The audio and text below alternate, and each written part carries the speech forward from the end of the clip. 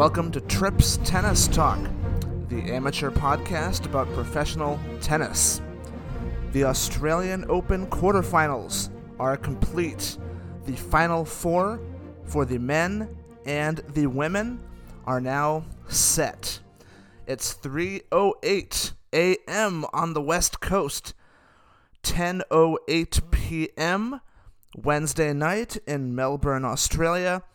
Djokovic just wrapped up his 6-1, 6-2, 6-4 victory over Andrey Rublev about 15 minutes ago. So that means it is time for a new podcast. Topic number one on today's show.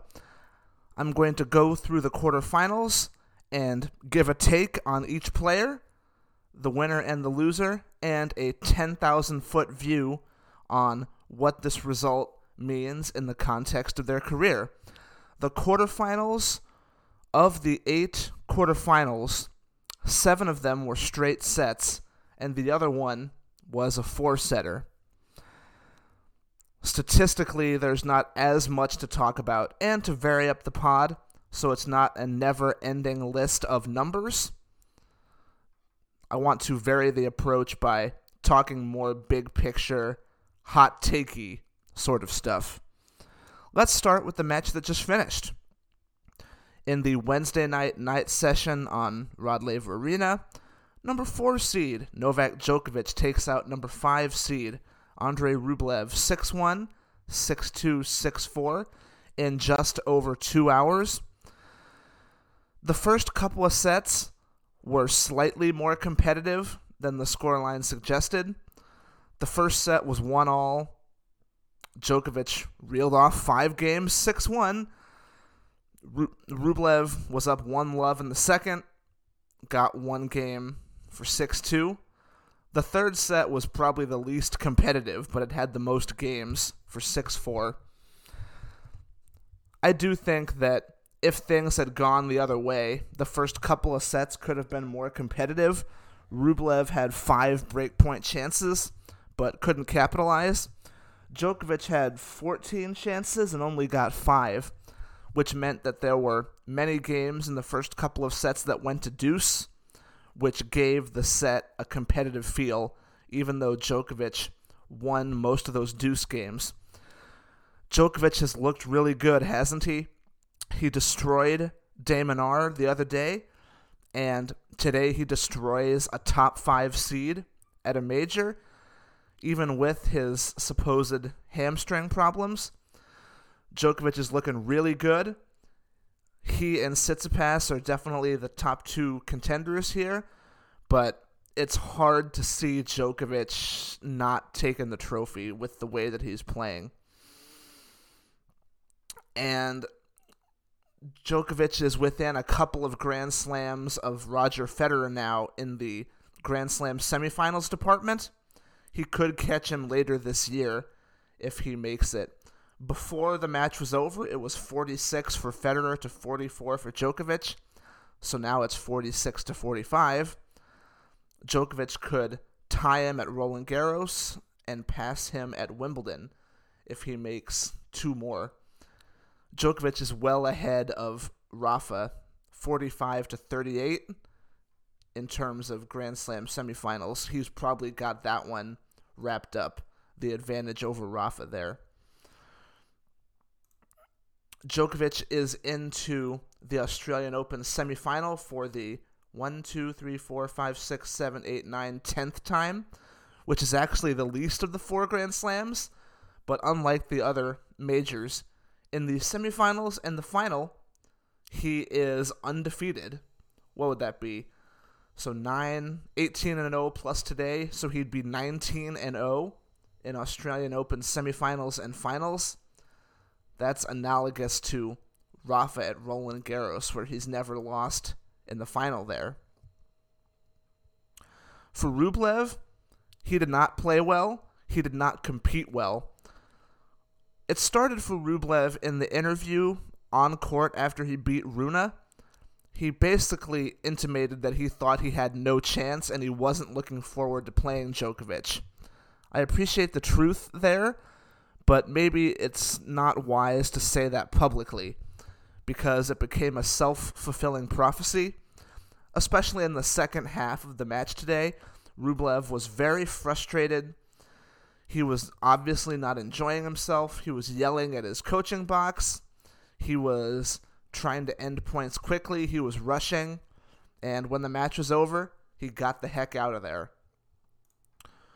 Rublev has been to 7 major quarterfinals, and he has not won one yet. He is 0 for 7 in major quarterfinals.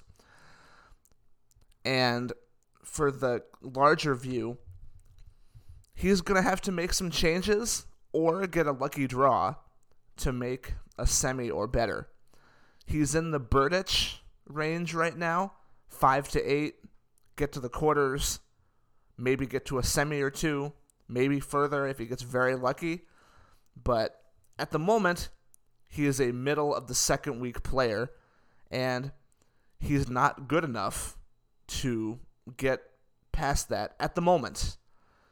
Rublev definitely has some work to do. Let's go backwards in time now.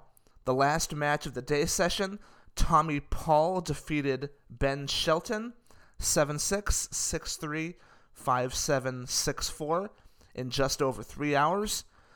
It was an All-American matchup, which was a nice moment. Tommy Paul gets to his first career Grand Slam semifinal, and it is up to him. He will have a shot to break the streak of an American man not making a Grand Slam final in singles since Andrey Rublev at the 2009 Wimbledon Championships. Ben Shelton is already ranked in the top 100, which I didn't necessarily know. I watched a little bit of this match. It was the first time I really sat down to watch Tommy Paul or Ben Shelton play, and it was interesting. We'll definitely be seeing more of them, you'd hope anyway. Ben Shelton, this is really only the beginning for him. It'll be interesting to see how he goes forward from here. But an awesome first trip out of the country, and Tommy Paul is moving on as well.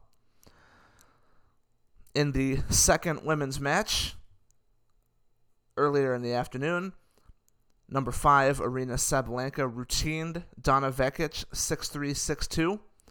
Vekic said herself that she didn't serve very well. She said her serve was all over the place, but mostly in the net. That was a good quote.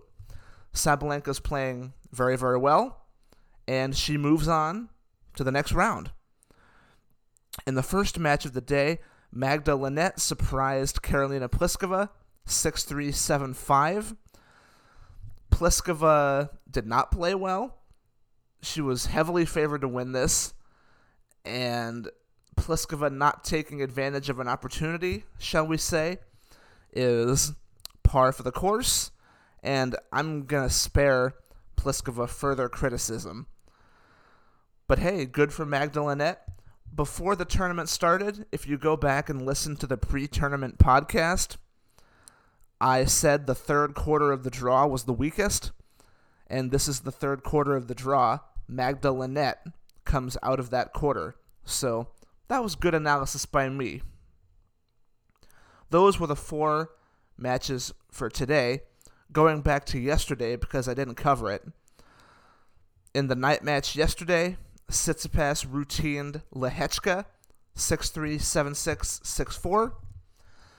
For Tsitsipas, he's kind of off-brand Novak Djokovic in the sense that Australia is becoming his best Grand Slam. In the last 5, 1, 2, 3, 4, 5, he's made the semifinals in 4 of the last 5 years. And yes, he has made a final at the Roland Garros, and he hasn't made a final at the Australian Open. But in terms of consistency, Australia is his best major at the moment. And he will look to break the semifinal duck in Australia against Karen Khachanov, the 18 seed who beat Seb Korda, the 29 seed, by benefit of retirement. 7-6, 6-3, 3-love retired. it was a wrist issue for Seb Korda. For Khachanov, he's made the semifinals of 2 Grand Slams in a row, 2 hard court majors in a row, made the semifinals of the U.S., and now semis here in Australia. So the tennis podcast Twitter was calling him a Grand Slam specialist. I don't know if you can say that based on a 2 Grand Slam sample size. Let's take a look at Khachanov's draw here. He beat Zapata Morales, Kubler, Tiafoe, good win, Nishioka, and Korda to get to the semis. I would think that he was a beneficiary of a good draw. Yes, he beat the players, and you have to play good matches and all that, but he also had a very nice draw to get to the semis. In the women's matches yesterday, Rybakina beat Ostapenko in a matchup of Grand Slam winners, 6-2, 6-4, and Azarenka upset Jessica Pegula 6-4, 6-1. Very disappointing result for Pegula. And apparently the end of that second set there, 6-1, was not too pretty. Pegula did not play very well down the stretch of that match. I'm very surprised that she didn't win. Pegula was picked by many people to win the tournament. I kind of feel like this was her moment, with Swiatek out, with Jabeur out, with a lot of the top contenders out. Yes, Azarenka is a good player, but prior to this week, the book on Azarenka was that her best days were kind of behind her. So Pegula would be disappointed with this loss. But hey, Victoria Azarenka back in the semifinals of the Australian Open for the first time since she won it most recently in 2013. And this was her first win against a top 5 player at a Grand Slam since 2012, when she had a win over Maria Sharapova. Crazy stat. I've always liked Azarenka. I've enjoyed watching her. And 10 years on from her last Grand Slam victory, she's back in the semis. And she hasn't had that many good results at the majors in the last several years, besides the one U.S. Open final that she made. So this result really kind of came out of nowhere for Azarenka. And those were your quarterfinal matchups. Let's move on to topic 3. Let's take a look at the draws. So here are your draws for the semifinals. Women's semis. Number 22, Aryna Rublev of Kazakhstan versus number 24, Victoria Azarenka of Belarus. Magda Linette of Poland versus number 5 seed, Aryna Sabalenka from Belarus. That second semifinal there is Poland versus Belarus.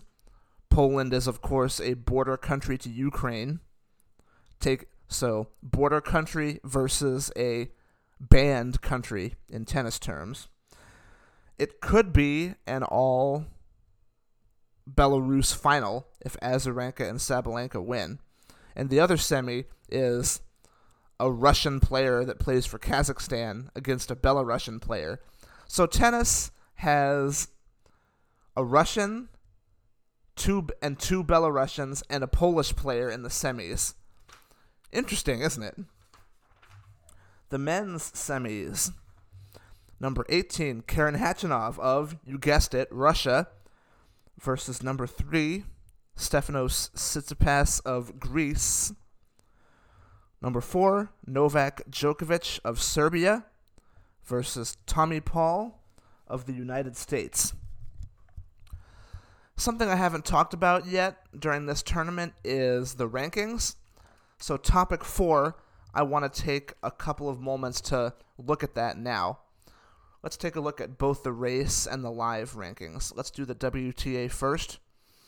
Let's take a look at the live WTA race. As you would expect, your 4 semifinalists are... Actually, that's not... Yeah, no, it is correct. Your 4 semifinalists are the top 4 in the race right now. Sabalenka's number 1. Azarenka's 2. Linette is 3. And Rybakina is 4. 5 through 8, Pegula, Bencic, Goff, and Vekic. And your top 10, Ostapenko and Pliskova rounded out. Taking a look at the WTA Live ranking, which is much more predictive in January than the race rankings. Swiatek will still be number 1. And Jabeur is 2, Pegula 3 at the moment. Sabalenka's 4. Rybakina 12, Azarenka 16. Magda Linette will be at a career high of 22. Sabalenka would be number 2 if she won the title, but she's number 4 right now. Going over to the ATP, let's take a look at the ATP race, again, which is just the points since January 1st. Your 4 semifinalists are on top. Djokovic 1, Tsitsipas is 2, narrowly. Kachanov just behind at 3, and then Tommy Paul, number 4. 5 through 8, Ben Shelton, Seb Korda, Yuri Lehechka, Cam Norrie. Unusual names up there. And your top 10, Rublev, Fritz. And your live ATP ranking, Alcaraz is number 1, Djokovic up to 2, Casper Ruud 3, Tsitsipas 4, 5 through 8, Rublev, Nadal, Auger-Aliassime, and Fritz. Your top 10, Rune and Hurkacz. Rune will be at a career high of number 9. Kachanov's 13, and Tommy Paul is 19. He will be at a new career high. Let's take a look. Topic 5, the schedule for Thursday, January 26th. The feature is the women's semifinals. Let me look at the doubles schedule real quick. Do I have the right day here? Yeah. Men's doubles, there's one of them. Is there just one? Junior, quad, men's legends, wheelchair. Oh, yeah, okay, there's 2 of them. Okay, so here is the schedule for Thursday, January 26th. Men's doubles semifinals. They begin at 9 p.m. Eastern. First up, Shardy and Martin versus Nice and Zelinski. 10:30 p.m. Eastern. Wild cards, Australian players. Hijikata and Kubler against the number 8 seeds, Granollers and Zeballos. Those matches will be on ESPN+. Then the night session, the women's semifinals in singles, 3:30 a.m. Eastern start time. Rybakina and Azarenka is first, and second up, Linette versus Sabalenka. TV coverage, cable coverage for the women's semifinals begins at 3:30 a.m. Eastern on ESPN. Yes, ESPN is going to have the night matches on cable and on the main cable channel. Wow, what a novel concept. And I think that's going to do it for today's pod. Nice little brief one. Hopefully it'll be in your inbox for the morning time commute or morning coffee break or whatever, because that's the intent here. Thanks for listening. This is Trips Tennis Talk, the amateur podcast about professional tennis. This podcast was brought to you by Argon Productions, and we'll see you next time. Bye!